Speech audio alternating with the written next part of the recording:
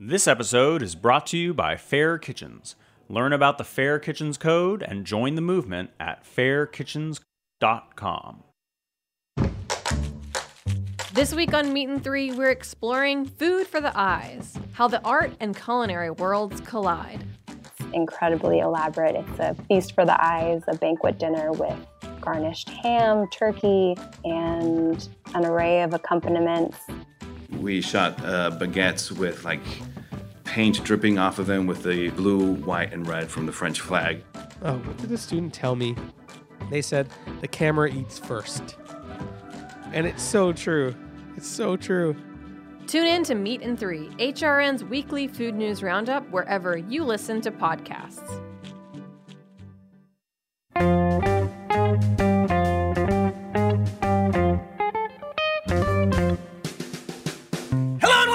Issues. This is Dave Arnold, your host of Cooking Issues, coming to you live from almost 12 to about 1 from Roberta's Pizzeria in Bushwick, Brooklyn. Joined as usual with Nastasia the Hammer Lopez and Matt in the booth.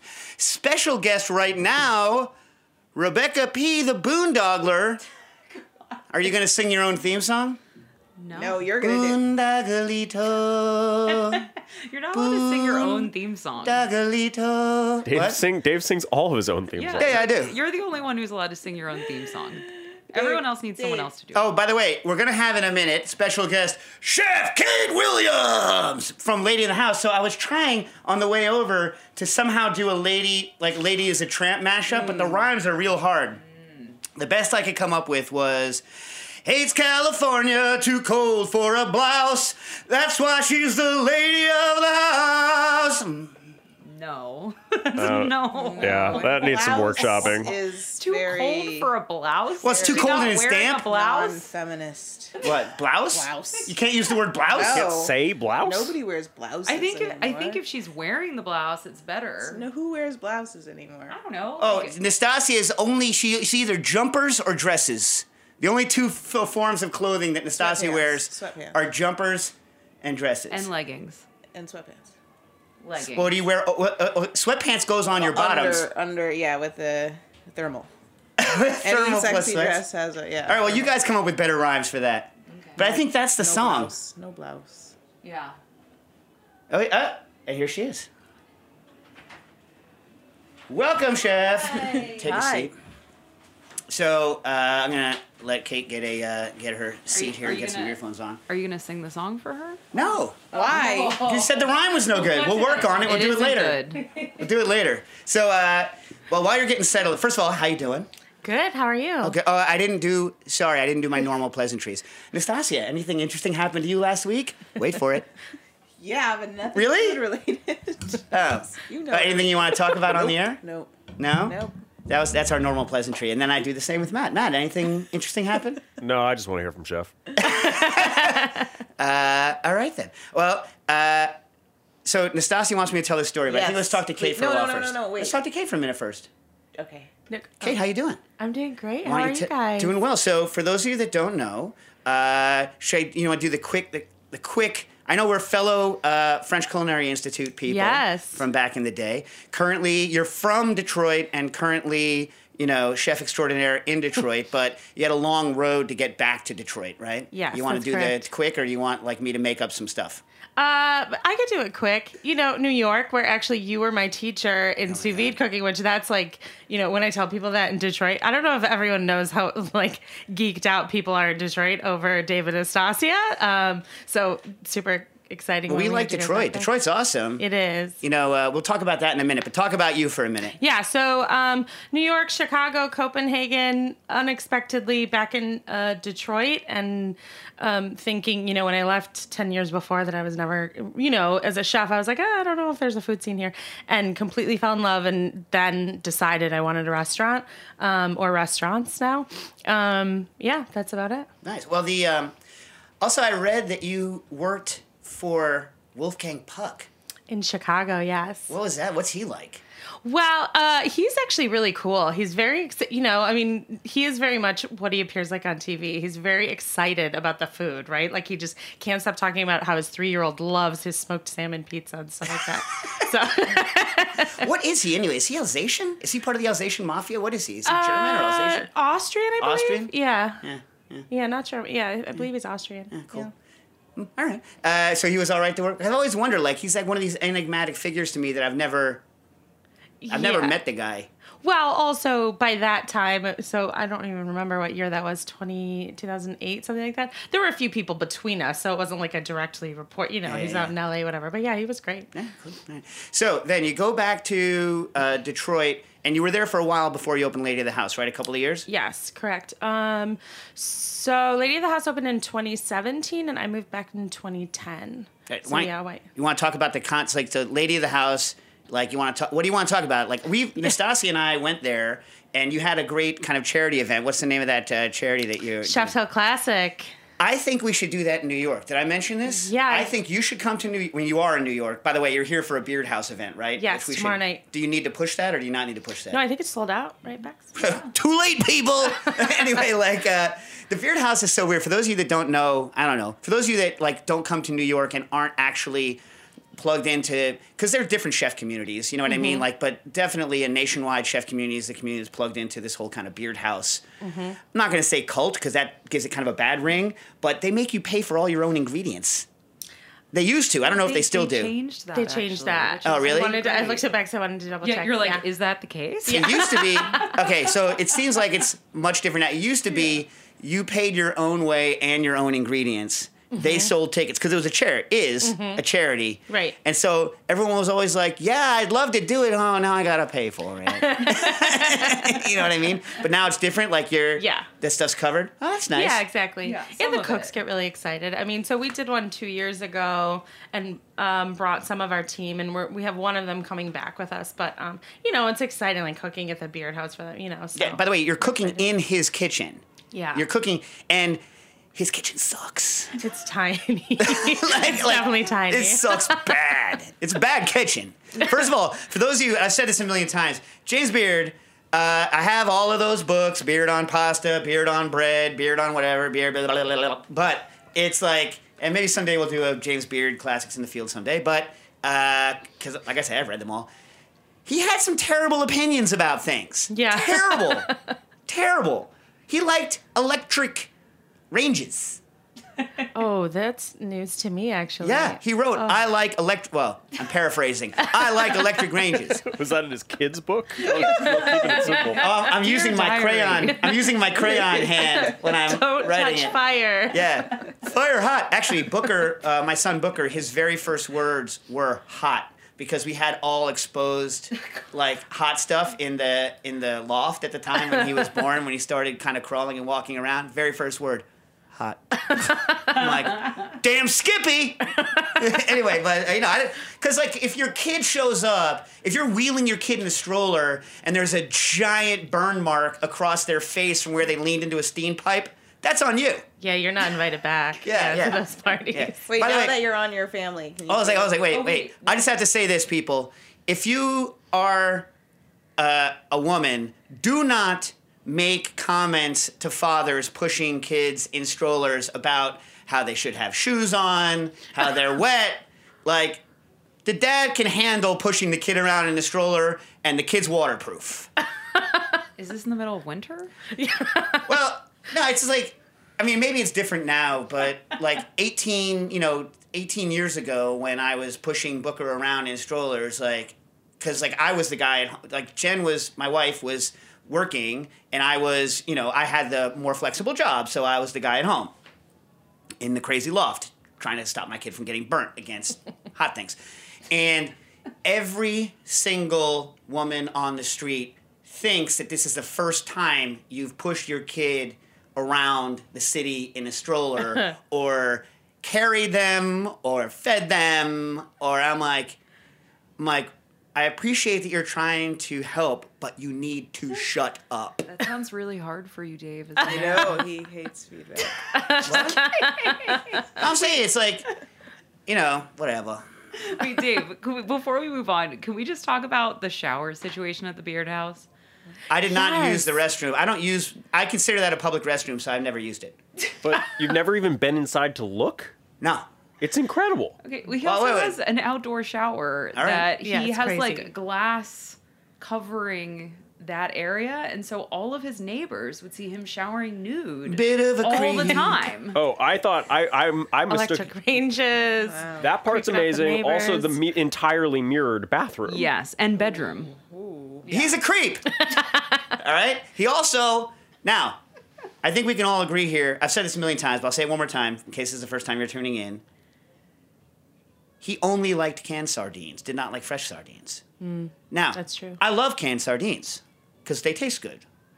But fresh sardines are one of the best things ever. Delicious. Maybe it's because he couldn't get enough heat on his Yeah. rancid electric stove. I think they swapped out his actual range. Do they have gas on the range now? Yeah, there's gas now. Yeah, yeah. I think it used to be those just He's rolling over in his grave. Yeah. trying to. He's trying to make it over in his grave, his glass coffin grave. Anyway, Gross story. all right. So I promised. Sorry, Kate. I promised that I would tell this gross story last week before I knew that you were going to be on. But before I tell the gross story, I have something else to lead into it. So we're going to play a little game of, and you can, Rebecca and Kate, you can play, and Matt, you can play here. Is and Nastasia then we allowed can to play? there. It's called He's Wrong, She's Wrong, Both Wrong. No. All right? All right? Ready? So, and this leads into the story. Oh, so, wait. so, What so, I just did? yeah. Oh, Are you so, gonna do this without names so that we okay. can... I can't. Okay. Impartially. The she may or may not be Nastasia. Yes. And the it may he or may or may not be And me. it may or Right, may not okay. happen 10 So- minutes ago. Will not let that affect our judgment. May or may not have been this morning. So, and feel free to weigh in, people. So, and this is how it ties in. So I've been working for the last week or so on the design drawings for the Searsall V8, which is the kind of high-powered broiler attachment that we're going to make. That's going to be it's 100,000 BTUs in a space like this big, and it's going to be on a timer. So it comes on when you need it, and then clicks off of the timer. So and you can take it on the go with you, so you could have like a deck broiler on the go. Wow. It's gonna be nice. So our direct competitor is something called the Auto Wild Grill, but so we're gonna have to do some testing. But anyway, we're excited because they're like, oh, it only takes 3 minutes to heat up. I'm like, 3 minutes? Who's got 3 minutes? 15 seconds! Hot. Yeah, hot now! Like it's like remember like Krispy Kreme, hot now! Anyway, so I'm working on it. I've been working on it. I finally, I do CAD, which is the 3D drawings. And so I have every single part of this. And by the way, if any of you ever need to make something like a physical object and you're going to get it manufactured, it takes and it's taken us years to figure it out, like how much work you need to do before you approach someone to do it. Because if you do too much work, they're like, I can't do that, and you've wasted all that work. But if you don't do enough work, they provide you with an initial design idea, and once you have been provided with an initial design idea, it never changes. And this also goes with design in architecture, exhibition design, restaurant design, menu design. Anytime you have multiple people involved, when you're in a meeting, I just highly recommend, and everyone hates me for this in meetings, but this is the God's truth. People are like, but it's just a dummy. It's just there. You don't need to worry. We could change it later. It will never change later, people. Like if someone says, don't worry, it's just there to kind of show you what it could be, but it could change later, it will never change. That's so true. Whether it's the shape of the pass, whether it's the structure of the menu, whether it's whatever it is, once it's just been dummied in, it's there for good. So fight early. Yes. You know what I'm saying? Yes. I mean, how many times do you deal with that with like, your kitchen consultants, your architects? I mean, Oh, all the time. Just like, oh, don't worry. Like, we'll the water's going to get to this temperature. Just don't worry. We'll take care of it later. It's like, no. Yeah. And because people are like, don't get bogged down in the minutia, Dave. I'm like, okay, I won't. Then don't put the dummy in. Don't dummy it at all. Just take it out of this discussion so we're not even discussing it. And I'll happily deal with this minutia later, but I will not allow that to remain in as a dummy and it becomes a hard fact in my life later, because this is not something that's happened to me 8 or 12 times. This has happened to me like dozens and dozens of times. Every time. Yeah, in every aspect, in every field of my life. But so anyway, so I'm designing away. And so this morning, I finish a set of drawings, 36-inch by 24-inch, like A1 full blueprints, completely like with cutaway views, with like, you know, all of the dimensions on it, an entire build of material down to the number of set screws and their size and the materials they're made out of, like an entire thing. PDF. Nastasia this morning sends me... You mean she. She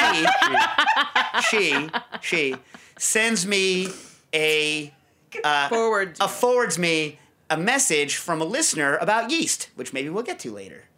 About pitching yeast. You like pitching? You do a lot of yeast and sourdough baking? We do, yeah. All right, so then I'll let you answer it then. I have my idea, and then we'll see. We'll talk about it. So she forwards me this message. Because usually I send him the questions beforehand in This the is night true. on a Word document. Usually 10 p.m. the night before, roughly. Between 10 and 12, night before. Yeah. And then any By the way, for those of you that don't actually want to know the nuts and bolts, here's how it works. She sends something that says subject radio, text yo, attachment for like 8 years. Yeah. Radio yo. So it's like, you know what I mean? Yeah. Anyway, it's on a Word document. So anything that comes in after midnight or 1 or whenever I send it, I'll just forward the question directly so he knows to add it on to the thing. And she says like forward radio Yeah. or something like that Yeah, on the yeah. forward. Yeah. Right. Okay. So she does that. About this yeast question. And then I'm like trying because I want to get here roughly on time. So And I'm also getting ready and getting typing. I finally I get the last dimensions in. Like the program I'm using is being a real pain in the behind on like doing this specific cutaway exactly the way I want. I finally get it. I go save as PDF. Nastasia's forward is there, so I just hit reply to Nastasia, write on it. I can supply the full CAD files if necessary. You said, here's what I've been working on. Get it Here's up. Here's what I've been working on. Yeah. He said. I can supply. This guy said, here's what I've been working on. I can supply full CADs if necessary. I still need to dimension out I can still dimension out for them the gas orifice and the nozzles, etc., etc. Yeah.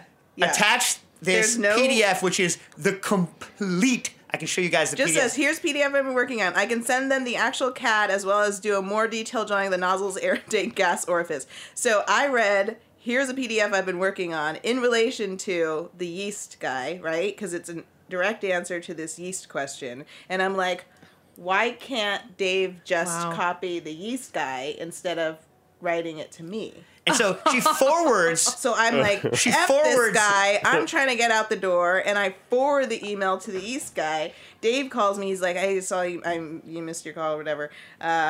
Did you see what I was working on? And I was like, yeah, I forwarded the effing guy. What do you? Yeah. And I'm like, what? And so she forwarded the entire. She forwarded the entire design schematic of the entire unit, which came. I mean, look at the level of detail we're talking here. I mean, oh my God. I mean, forwards it.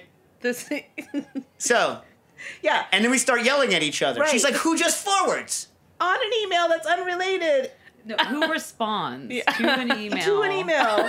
But with also, something totally there different. was something in my head that was Probably like patent worthy. Yeah, there was something in my head that went like CAD drawings for yeast making. Like that's weird. Why would? And I was like, it's all nerdy. Okay. So she starts yelling at me. She's like, "Who does?" Oh, she's like, "Who does that?" I'm like, "Yeah, who does that? Who doesn't read what they're doing?" And then we both just start screaming the F word, just long F word. I think that so listeners can really know what we're talking about, you should send me the PDF and I'll post it with the episode. Yeah, they both. Yeah, that would be smart. That's the good call, Matt. So anyway, so that's a game of he's wrong, she's wrong, both wrong. I think both. Both. Feels like both. I think Wrong. both. This Definitely is like the mutual F word was the right call there. Yeah, but at that point, so for those of you that don't know, we're not monsters. At that point, we were just effing our lives, not each other. Right. We weren't screaming F that. you, yeah. It wasn't F you. It was more like we're both screaming F me. So is there like a hit out on that cooking No, I issues told the listener guy, now, or- and he was like, deleted. And I was like, okay. And he's like, for the highest bidder. Now, not only does he know about this, but you've now told all the listeners. But all they that need to they do. can now understand that this is out there in the world. Well, no, as long as he deleted it, it's fine. Well, okay, let me just point out here that this is like the perfect example of things that happen all the time with both of you. Like, That's you, just like picks up the pieces. reply to a random email putting really important documents attached to it, and then you are annoyed that it came through, and you instinctually forward it along without even reading what's attached. Right. Well, I mean, I'm going to file that particular thing under, like, we both know each other. Like, why haven't we learned who we are yet? Exactly. That's really her point. You know what I mean? It's like, you know, if this is the first time Nastasia had dealt with me or the first time I had dealt with her, I'd be like, you know what? Like, we'll give her a pass or... Could happen to anybody. I love it so much. All right, so now that's what I was working on. So as I said before, like I have some certain issues, many. One of those issues is that once I go into a project, and I'm sure you're probably like this too, Kate. Like when you're in something, you're in it. Like time can spool away. Like I don't pay attention to like, have I eaten breakfast? Have I eaten lunch? Is the building on fire? I'm just like on what I'm on. I'm When doing you're what I'm into doing. it, you're really into it. Yeah, so Rebecca is quoting a Confessions. Okay. I won't tell you what her reference is then. She Ask doesn't. our lawyer. He'll help you. Yeah. Oh, that was another classic. That is not safe for family show. I'll say it quickly. All right. I accidentally forwarded a naked photo of Dave on a horse to our patent. Was to be clear, Photoshop. it was not a naked picture of me on a horse. Yes, it is, Dave. It is not me. It's you It next is my to a head horse. on some model's body, and How does this exist? Can I have that one for the show and notes? and I will also There was say no genitalia. no Franks and beans. No Franks and beans. Not even butt. Although the whole point was that there was none, but yes. This is not appropriate for this show, and neither was it appropriate to send to our patent lawyer. And that's the day, people, that Nastasia learned how to manipulate group texts. It's still an issue, but it's better. Okay. So anyway, so I get deep into it. So you know what I was into because I just told you. I was doing the Sears All V8. All right. And which, by the way, looks kind of like a V8 engine, right? It's got that kind of overhead cam action. Do you have any schematics for that? The boondoggle. Okay, so also my kids were home from school, and so I was like, you know, you're gonna walk the dogs, right? Because that's the deal. If they're home from school, they don't have school, they walk the dogs. Otherwise, in the morning, I walk the dogs. Okay. So I go to Dax and I say, Dax, walk the dogs, right? This is before I go into the K-hole. I like, walk the dogs. And then I go back to the computer and I start like doing my computing stuff. And that was, I told him at like 8:30 in the morning. So then all of a sudden around 11, I hear a noise. And it kind of, because I was at kind of a natural break, I hear a noise, which I normally wouldn't hear. And it's my robotic vacuum. I have a robotic vacuum that goes around the house and robotically vacuums everything up. Its name is Xiaomi. Okay? That's the name of the company. Anyway, so it's a decent robotic vacuum. And I hear it, and I'm like, oh, did they walk the dogs? So I go over to Dax, who's still, murdering people on his Xbox, which is, what as he does. And I'm like, walk the dogs! Like that. And so he's like, oh, fine, goes and walks the dogs. He takes the dogs out, and I'm just sitting down to go back into another deep hole of work, right? Mm-hmm. And, I'm hearing me, which is the robotic vacuum. And I'm like, what's that smell? Ow! Ow! Oh, my God! And so I run over, and the robotic vacuum, noony, had robotically vacuumed into the kids' bathroom where, now one of my dogs is big. That dog can hold stuff forever. One of my dogs is only 20 pounds. And so it can't hold it from 7 p.m. the night before until like 11:15 in the morning the next day. And Watson, the small one. So once Watson goes into the bathroom and he's like, I can't hold it anymore, boss. And he pees, he's like, might as well poop. Right? So he's like, pees and poops, thankfully, on the tile of the bathroom, right? Oh, no. I'm like, but Xiaomi doesn't know from pee and poop. Oh. So Xiaomi runs over with the brushes, inhales the pee and the poop, and then ejects pee and poop fumes out of its filter and instantly fills the house with dog poop smell. Like hot too, right? I mean, Hot. like heat. Hot, sprayed dog pee and poop smell. And then I was just like, so I just hit stop, shut the door, and walked away. For like, it took me a good, it would you too. It would take me a good, 5 minutes to be like, so then Dax comes home and I'm like, guess what?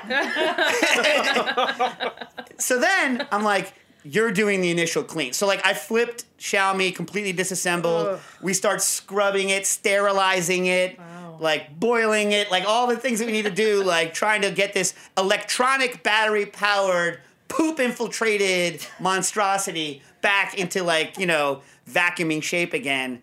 And then Dax, it turns out, he has all these paper towels that he's using to clean, right? But he can't find a trash bag because he can't find a trash bag. So I'm like, I see him throw one in the toilet. I'm like, don't throw that in the toilet. You're going to clog the toilet. He's like, oops. And then I look at the toilet, and the toilet is full of paper towels. So then I had another half hour of plunging the toilet to try to get the goddamn paper towels down the vent. Oh my God. I mean, yes, having a robotic vacuum and 2 dogs in New York, first world problems, but unpleasant. Unpleasant nonetheless. Did you get an eye infection from like the fumes of poop that were all around? I didn't, although I want you guys all to know that when you smell poop, it is actual poop molecules that are hitting your nose. Ugh. Just as you know. No. And your eyes. I always wanted to make a little T-shirt for houseflies that say, the last place I landed was poop. Is it same with the fart? What? Is it the same? Yeah. I mean, it's not that. It's not the bacteria aren't hitting you. It's the volatile molecule. I mean, like maybe it is. I mean, I don't know how diaphanous your garments are. This feels like a great place to go to break. Okay. I thought you wanted to do the classics in the field before break. After break. All right, here we go. Right. We'll be right back with Kate Williams, Cooking Issues.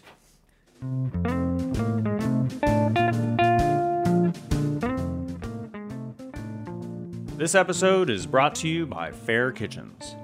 The food service industry faces a challenge. More people are eating out, yet restaurants are losing talent. Why is this? Research by Fair Kitchens reveals a serious well-being issue within professional kitchens.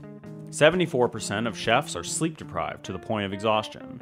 63% of chefs feel depressed, and more than half feel pushed to the breaking point. This can't be ignored. Fair Kitchens is a movement based on the belief that a positive kitchen culture makes for a healthier business. By taking the pledge to be a Fair Kitchen, they'll provide you with free information, tools, and resources to help you take action towards making your restaurant more stable, productive, and happy, which positively affects the guest experience. It's time to act now. Learn about the Fair Kitchens Code and join the movement at fairkitchens.com. Are we back? Oh, sorry. That was, yes.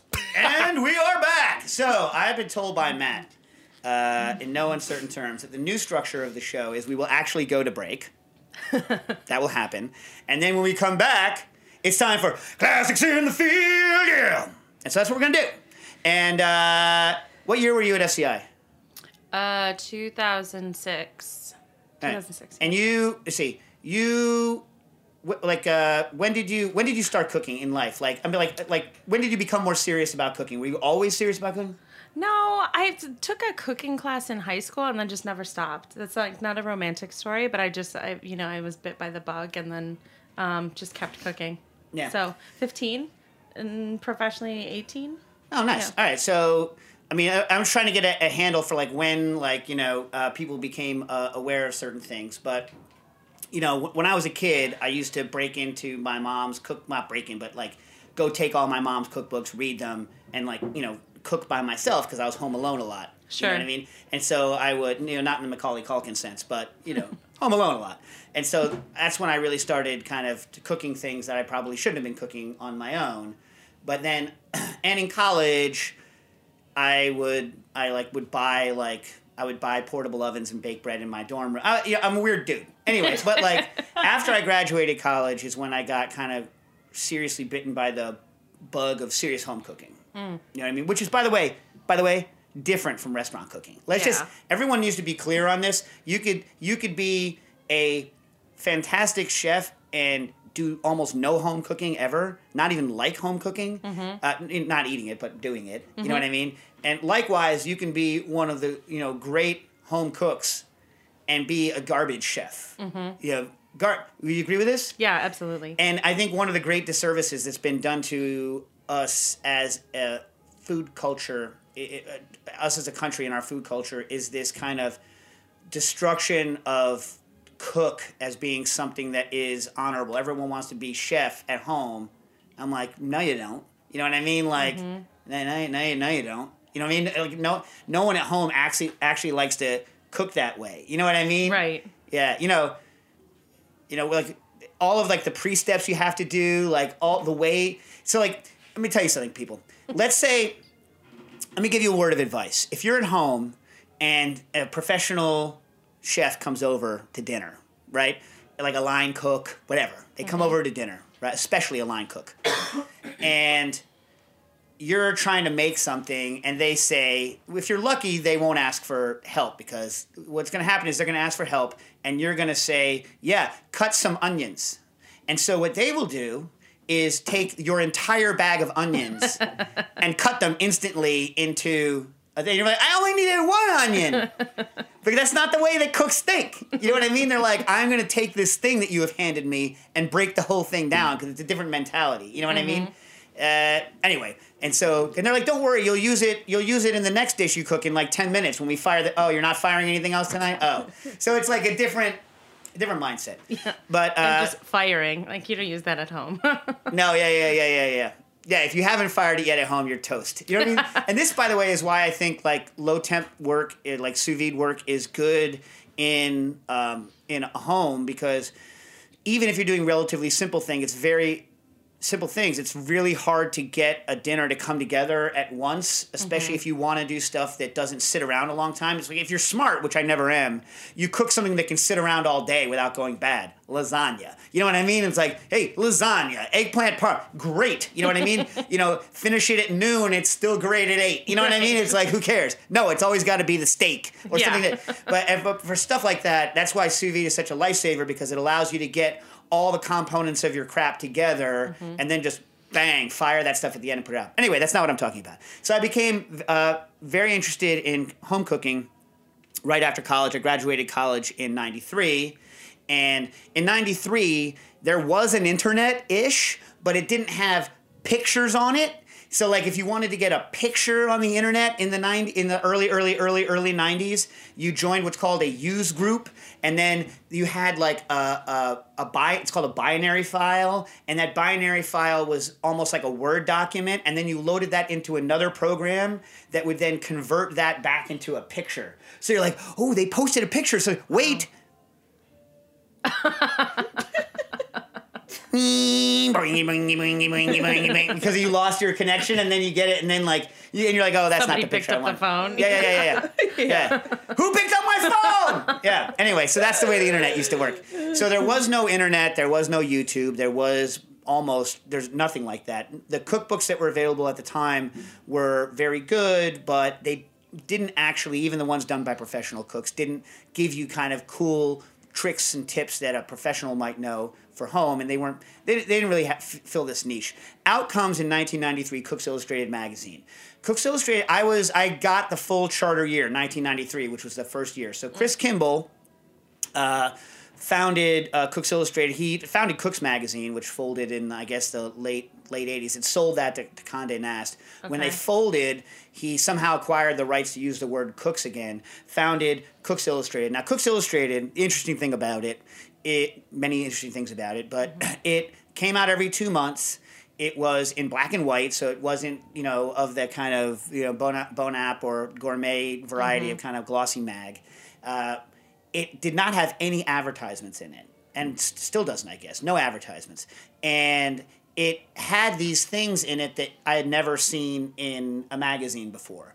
And it had a very kind of unique attitude. So it had... the first one's a lie. I had notes from readers. There's no readers because the sucker hadn't started yet. Everyone always got to lie a little bit, you know what I mean? But it had this section on quick tips that was kind of like the YouTube of its day. It showed you how to do... Oh, I'm very familiar. Yeah. I had a subscription for years. Yeah, and so you can go, and they really started, and we talked about The Man Who Ate Everything before, but they really started the whole idea of... I'm going to take a recipe and run it down into the ground and test it 18 different ways and tell you how things work. They hired a lot of professionals to do things that they were very good at. So there's an extremely young Bobby Flay in here.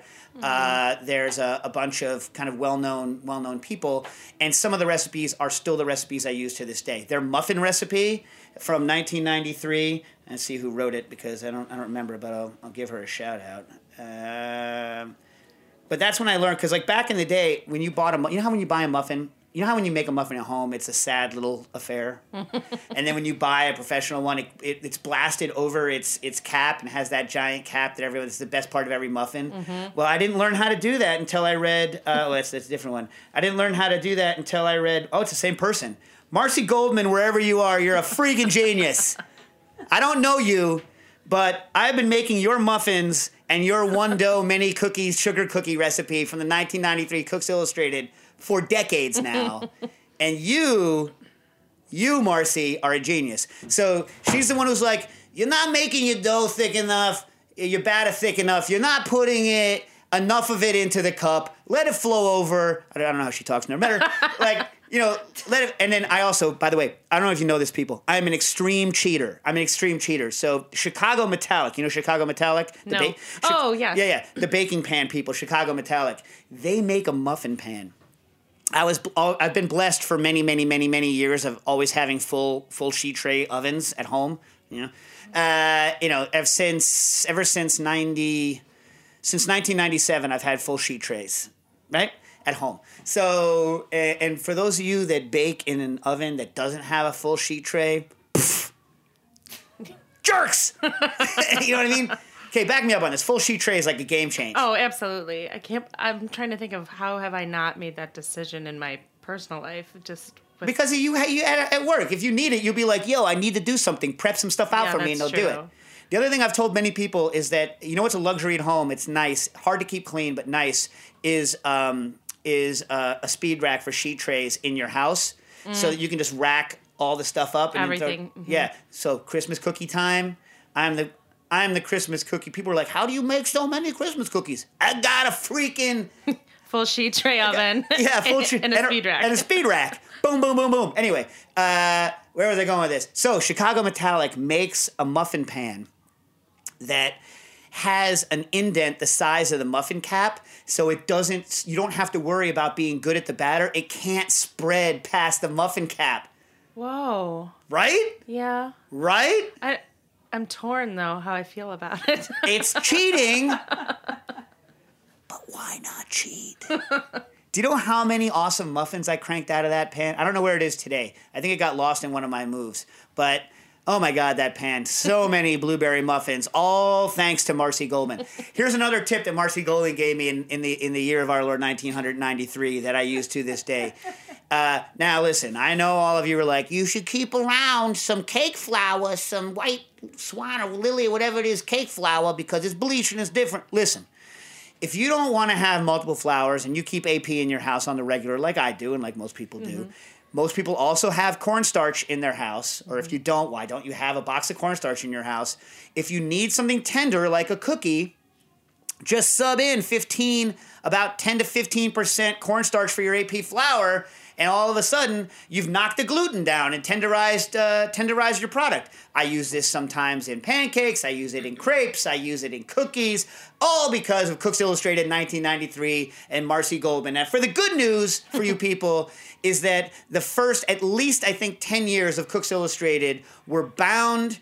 At the end of the year, they did a bound volume of the whole year, and you can buy it complete with index. So this week's Classics in the Field is Cooks Illustrated 1993 Charter Year bound volume.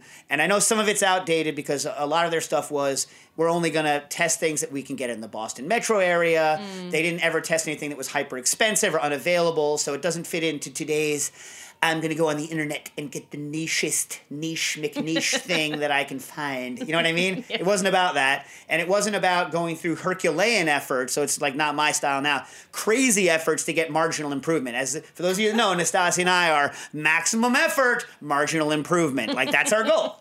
Compare it to aviation.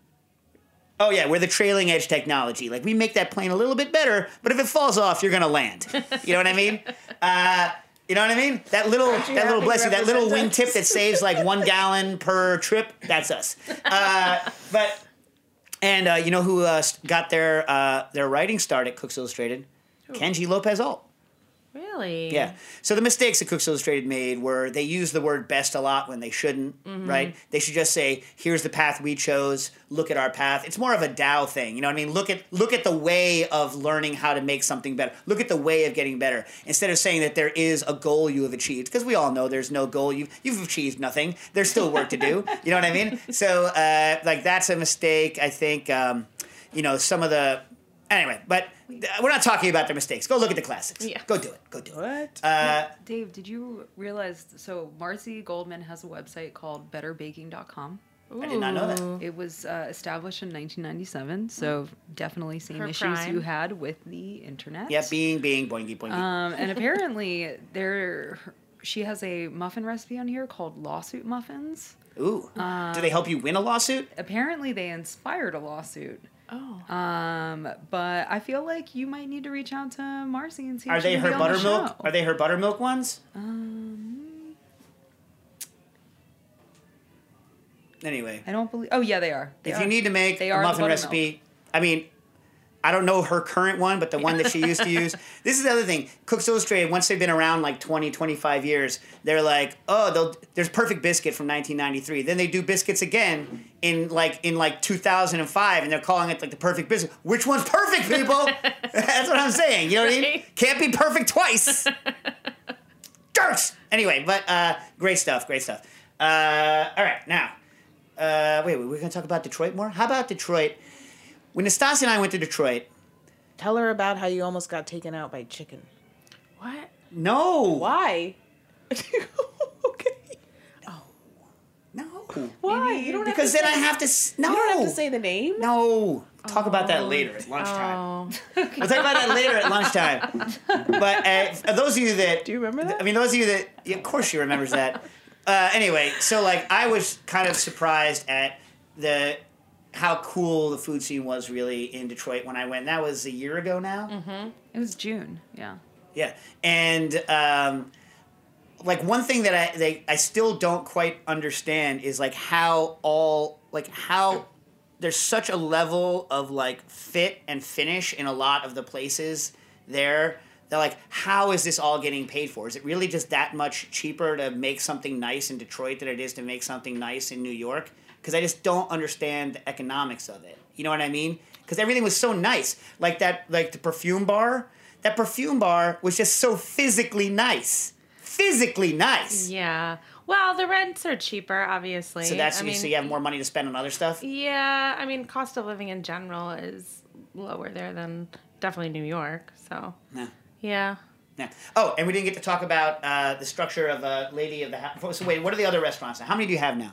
So 2 restaurants, Lady of the House and Carl's, which just opened in August. So you guys weren't even here for that. Yeah, but you were opening it. That's the one that opened at the top of that hotel? Yep, it's on the 2nd floor of the Siren. And that one's more of like a, what was it, diner inspiration? Yeah, so my great-great-grandfather had a bakery called, that's my grandma's maiden name, Carl, called Carl's Kercheval Home Bakery, it was called, on the east side of Detroit, like pre-Depression era. And so this is sort of like if that had never closed, right? So touched by every generation since. It's breakfast, lunch, dinner, bakery, but also like sort of classic diner. Do you have any access to the old recipes? No, it's so funny actually that the family, sort of the Carl family, kind of dispersed a lot of places. So I've been getting letters from, women in Florida, like, oh, I have recipes and dishes from the original, but still haven't gotten them. So but that'd be if amazing. You're listening, yeah. That'd be amazing, right? If they're listening to Cooking Issues. Yeah. Odds minimal. Yeah. But the, okay, that's cool. So that opened in August, it's going well? Yeah. Do you have a coney on the menu there or no? No, we don't. Maybe we'll do one. I don't know. I mean, I like to leave that to like the experts, Leave it to the right? coney people? Yeah. I don't think where did we go? What was the place we went in Nastasia? I forget the name of it. I don't think that those people in their white t-shirts had left that hot dog line in 50 years. You were at Lafayette, I think. I don't know. It was like white t-shirt. Yeah. A kind of a sour but nice look. Yeah. And yelling the orders, like there's no. Yeah. Best hot dog I've ever had in a restaurant. Yeah. I mean, I was for Lafayette sure. then. Yeah. Yeah. Best. I mean, the problem is that you need to. I've said this on the air, so apologize, listeners, for saying the same thing so many times. First of all, eating at home, a skinless Frank, fine, fine. You know what I mean? Mm-hmm. You just don't have the energy to go out and get a real one. But like the snap on those conies, yeah, so much better than any hot dog. Sorry, Nathan, so much better than any hot dog at Coney Island ever. I mean, I don't even think back when Nathan's was new, they had a hot dog as good as the Conies out of Detroit, and yet they're called Conies after Coney Island because were they Greek? Some Greek person happened to stop in Coney Island on their way to Detroit.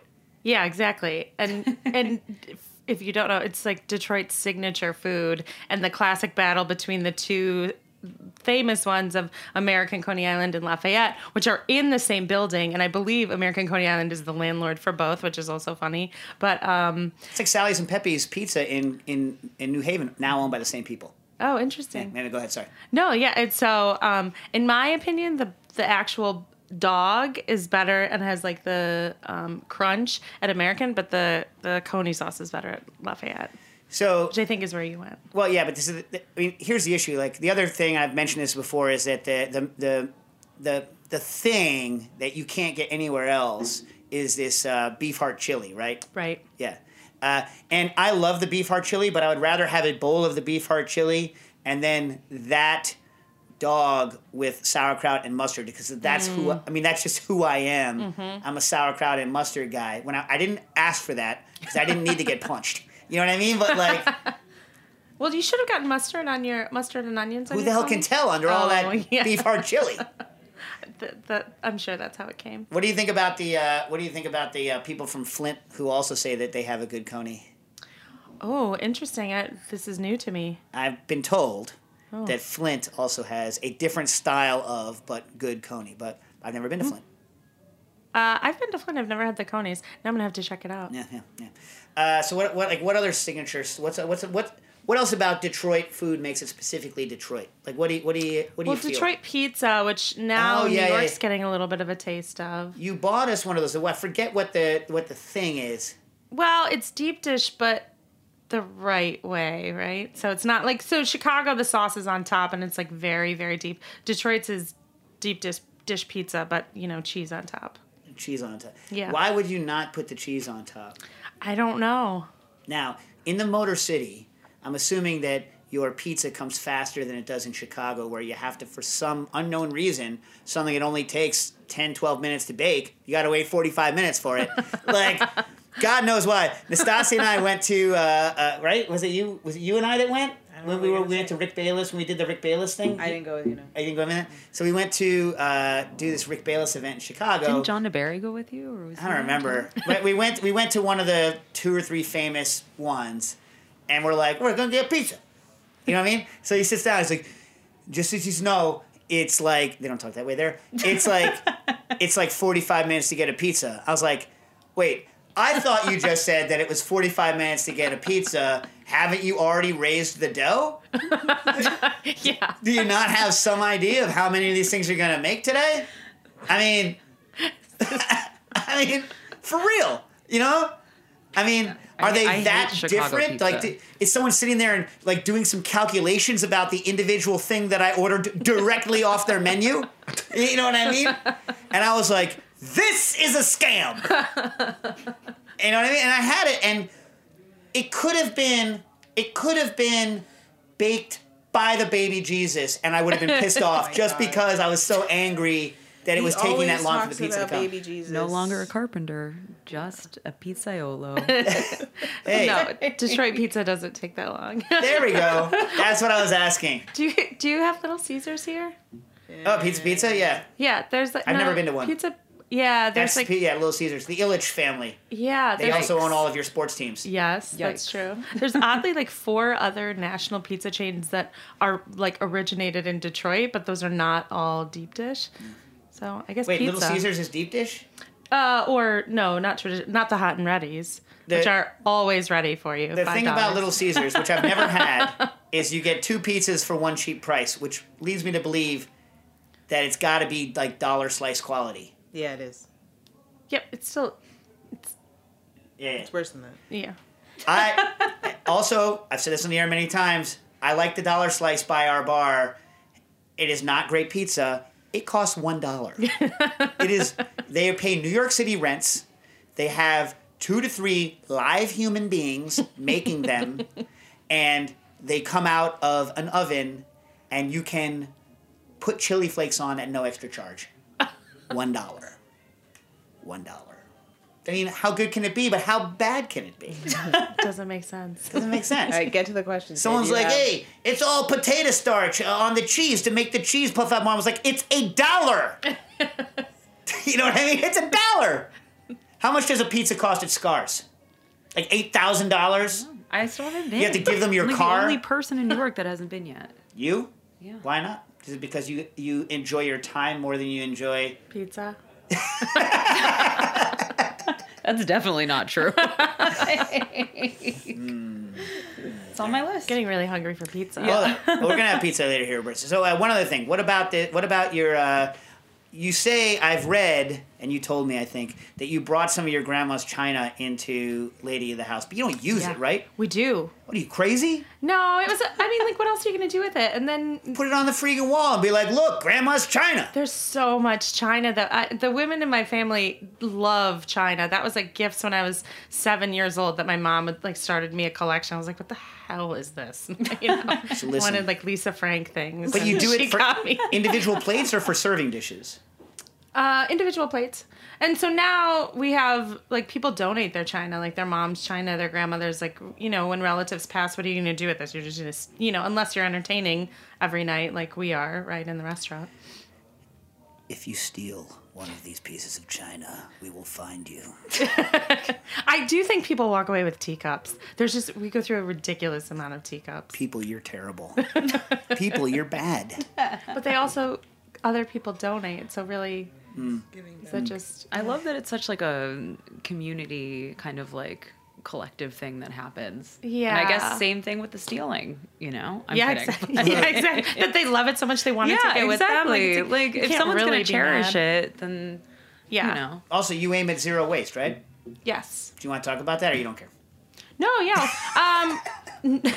So, you know, I always say, like, you know, back in the day, cooks have been, chefs in restaurants have been doing this forever because you want to keep your food costs down, right? But to, like, consciously be thinking, you know, our raw compost goes to the farm that grows our greens, and that farmer, Brother Nature, he actually plows our parking lot during the winter. So it's like, oh, that all makes sense. We just started cooked compost, which is cool. We haven't done it. So all of our plate scraps are now going to a different farm out in Michigan. When that lets you do like meats and fats and all that. Everything. Yep. Oyster shells. Yeah, all of it. Stassi, what are you doing over there? This is just for you, right? If we have any That's how time-sensitive radio listener works. questions, we should do them right now because we're running out. Oh, Nastasia is making fun of me. So like on the zero, okay, so like I know I've gone off on this a million times, but like there is what you're trying to control, and I was in your kitchen, and this is God's honest truth. You're trying to control the stuff go in, not let stuff go to waste, like do a good job, even at an event, which by the way is a nightmare. And what I mean is doing events, if you have like something that you try to maintain, like it's hard enough when you have a controlled menu and when you can control stuff for a week to try to do a good job of not wasting a lot. Right. You know, a week or a month, and you have a freezer and you can control what's going in, you can monitor. Hard enough. When you're doing an event, it is a nightmare. So much waste in events. Events just generate so much waste. So like trying to have that attitude, I know it's got to break your heart every time you go to an event or see an event just because of the waste that happens. Right. It's just part of it. And cocktails, even more so I think than food, are built around just intense waste because like we know we're like our ice machines are incredibly wasteful. Like we waste a lot of ice. It's like a lot gets wasted. But on the other hand, when I'm charging someone $16 for a drink, you know what I mean? They don't want, you know, Spence in there. You know what I mean? Yeah, like, you know, so there's a line. There's a line. And, you know, I'm not going to give someone a bunch of lime rinds for family meal. Right. You know, it's like Alex Guarnaschelli used to say that when she was working at one of her 3-star places that she worked in, staged in France, that one of the chefs, I forget who it was, but one of the chefs used to serve the freaking raft from the consommé as family meal. Wow. And she was like, yeah, we just ate it. That's what family meal was. And I'm sure that he charged her for it, you know, because that's the way those places work, you know? Yeah. So he's like, you know, no waste. Waste nothing. And then, like, you know, eat the raft. Can you imagine eating the freaking raft? Thanks. That's hilarious. This is just a cute little blanched meat and egg whites. With lots of specks. Little salt, yeah. And foam. Can you imagine? God, this business is bad. Anyway, but so the event that I went to go do with you, I actually want to talk about you, and then I'll just do yeast and we'll go because we had no new questions. And I don't think I have any old questions. Anyway, we have some comments.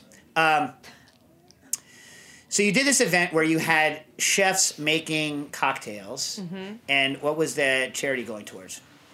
So the chefs got to pick their own charities. So I was competing for Alternatives for Girls, which is like just outside of our Corktown neighborhood. Homeless shelter, they do after-school programs and their outreach for sex workers. So amazing, amazing work. But yeah, all the chefs got to decide what charity they were competing for and kind of get out of the restaurant for a day, make a cocktail, have some fun. Because there's a lot of bartender competitions, right? The liquor companies will sponsor them, whatever. So it was sort of fun to. You didn't get a liquor sponsor? We did. Oh, yeah. But you know what I mean? Yeah. They'll have their own specific ones that have nothing to do with chefs. What I liked about this, so the conceit is that they get chefs and not the bartenders who are working at their restaurant. The chef comes, theoretically also, chef designs, makes the cocktail, and then the judges are bartenders or bar people. And so that's why I was there. I was one of the judges. But what's nice about it, what's friendly about it is that it lets the chef doesn't have to be so uptight because they're not competing in their own wheelhouse. So it's not like whose cuisine reigns supreme. Right. You know what I mean? They're using their chef chops in terms of the flavors, but it's not really their skill sets. They don't really have to worry about being shown up as being a garbage face. You know what I mean? In the cocktails, which I thought was nice. Yeah. You know what I mean? And then you get to have some good-natured prodding between the bartender world and the chef world on the judging, and it can be good-natured because I'm not like, your balance sucks. You know what I mean? It's not it's not like that. Wow, that's a terrible stir. Ooh. Anyway, so like I thought it was really nice, and like it'd be a lot of work for you. But I think this is the kind of format that could spin national. Like we could like team up with someone I mean, it's your thing. So, but I think it's like, that's the kind of thing I know we could probably do one in New York. We should. That would be a lot of fun. You know what I mean? And then maybe take it to a couple of different. You know what's gross? People don't live in cities. As far as liquor companies are concerned, people live in markets. Oh, sure, right. Yeah, we could. So I was about to use liquor company talk and say, yeah, we could do it in a couple of markets.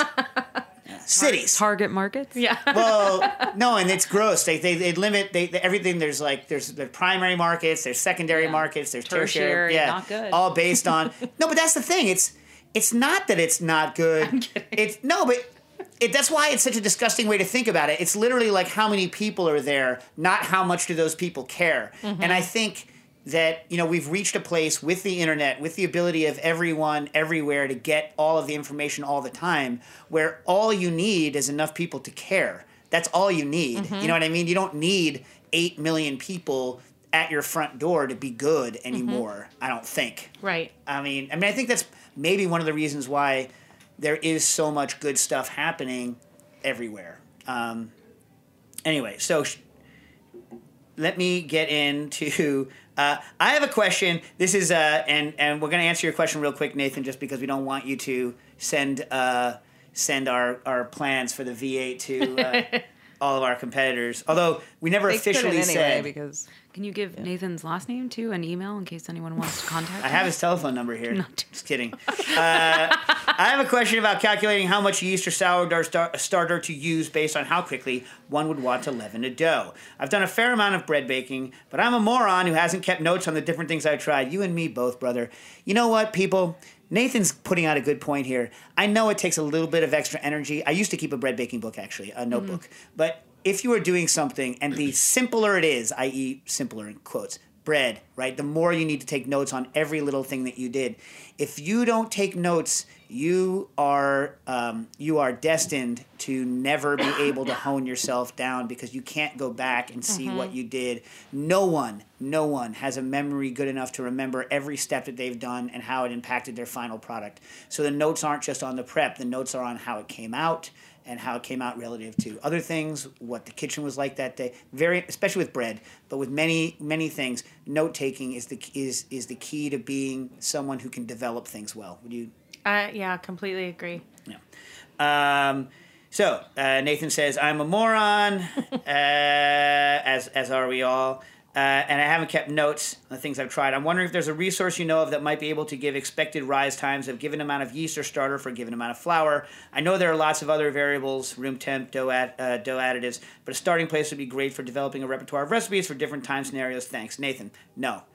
What do you think? You want? No, I feel like there's so many recipes even that just they don't even give you amounts. It's just like these are the ingredients: salt, water, flour, and that's it. Yeah. You know what I mean? Because there's the humidity, everything. There's no way for anyone to know what the conditions of your kitchen are or how funky your sour is or your yeast or whatever. Yeah, I mean every sourdough starter is radically different in terms of not only like the composition of it, yeast versus bacteria, how active they are, which ones they are, the condition of the sourdough the condition of the starter at the time that you've done it. Like if you bake every day, your stuff's cranking because it never has time to like overdevelop or die out. You're just cranking. You know what I mean? And most of the people I know nowadays have favored much kind of longer rises, so they're doing kind of minimal pitch, and then pitch is how much yeast you're adding anyway, or starter or whatever. The other thing is so like any of those variables is going to knock you out of the park in terms of knock you out of the ability to gauge. But even when you're using commercial yeast like red Fleischmann's or Red Star, one of these things, which by the way I know everyone hates on them, like they're easy, they're there, you know what I mean? Yeah. But I will say that it has been over 20 years since I've added a whole package of yeast to. I always underpitch the breads and pizza dough specifically is one I cook most often, and let it rise a long time. So I'll do like miniature micro pitches. Like I'll do like 2 kilos of flour and I'll put in like half a packet of yeast and then let it. instead of just retarding the dough, which everyone does, just let it rise a lot longer. Chef Palambino from Motorino was like, he's like, yeah, you could put it in the fridge and retard it, or you could just add less yeast. I'm like, okay, chef. You know what I mean? And then you get the effects of those kind of long rise times. But when you're doing that kind of like micro pitching stuff, it's like little variables can change a long time. And so usually what I'll do is I'll let that kind of stuff rise a long time, and then if it's rising too fast, then I'll retard it in the fridge. What do you think? Yeah, same. We've done ours. Right now we have a regular sour, a rye sour, and we're actually about to do this gluten-free sour, which has been kind of funky and cool. What's the base? There's a little bit of tapioca. It's oats, sweet rice, brown rice. I'm missing something. There's like 7 different flours. What gives it the ability to hold the bubble in the sourdough? Is it like the goop from the oats? What is it? Yeah, it's very wet, so it almost needs like a double toast. But it's super funky. It's like it's cool. You know, a lot of it's been many years, but a lot of the papers that I used to read are like a lot of the like millets, for instance, which there's millet. Like millet, the bread ability of millet is greatly increased by long ferment times where it gets to make other goopy things that cause it to be able to hold gas better. Yeah, it's a 15-day. The sour starter was 15 days until it was ready. Yeah. Cool. All right. Wait, so we're getting kicked off the air now? Yeah, we gotta go. All right. Well, Chef Kate, thank you so much for coming. Thank you for having hopefully me. Nastasia and I can make it out to see you again in Detroit. Maybe do this event here someday. Thanks, Boondogler, for coming back on as usual. We're going to have, apparently, maybe the Boondogler will be back when I get life coached by Claire. No, I'm not going anywhere near that, and you shouldn't either. Oh yeah, well, listeners, if you want Claire to come life coach Dave, remind them who Claire is. Claire is my best friend. She's And? also a wedding officiant, your nemesis, and the user of the veggetti. Yeah.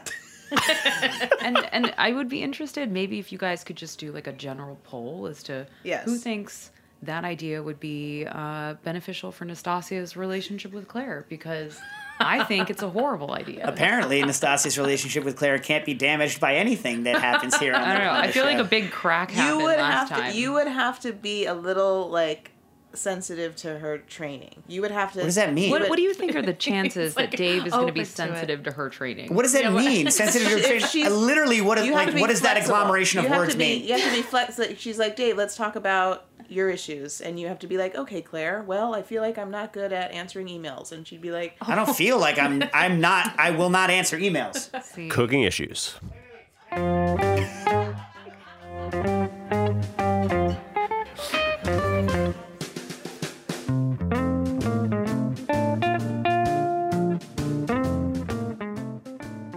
Cooking Issues is powered by Simplecast.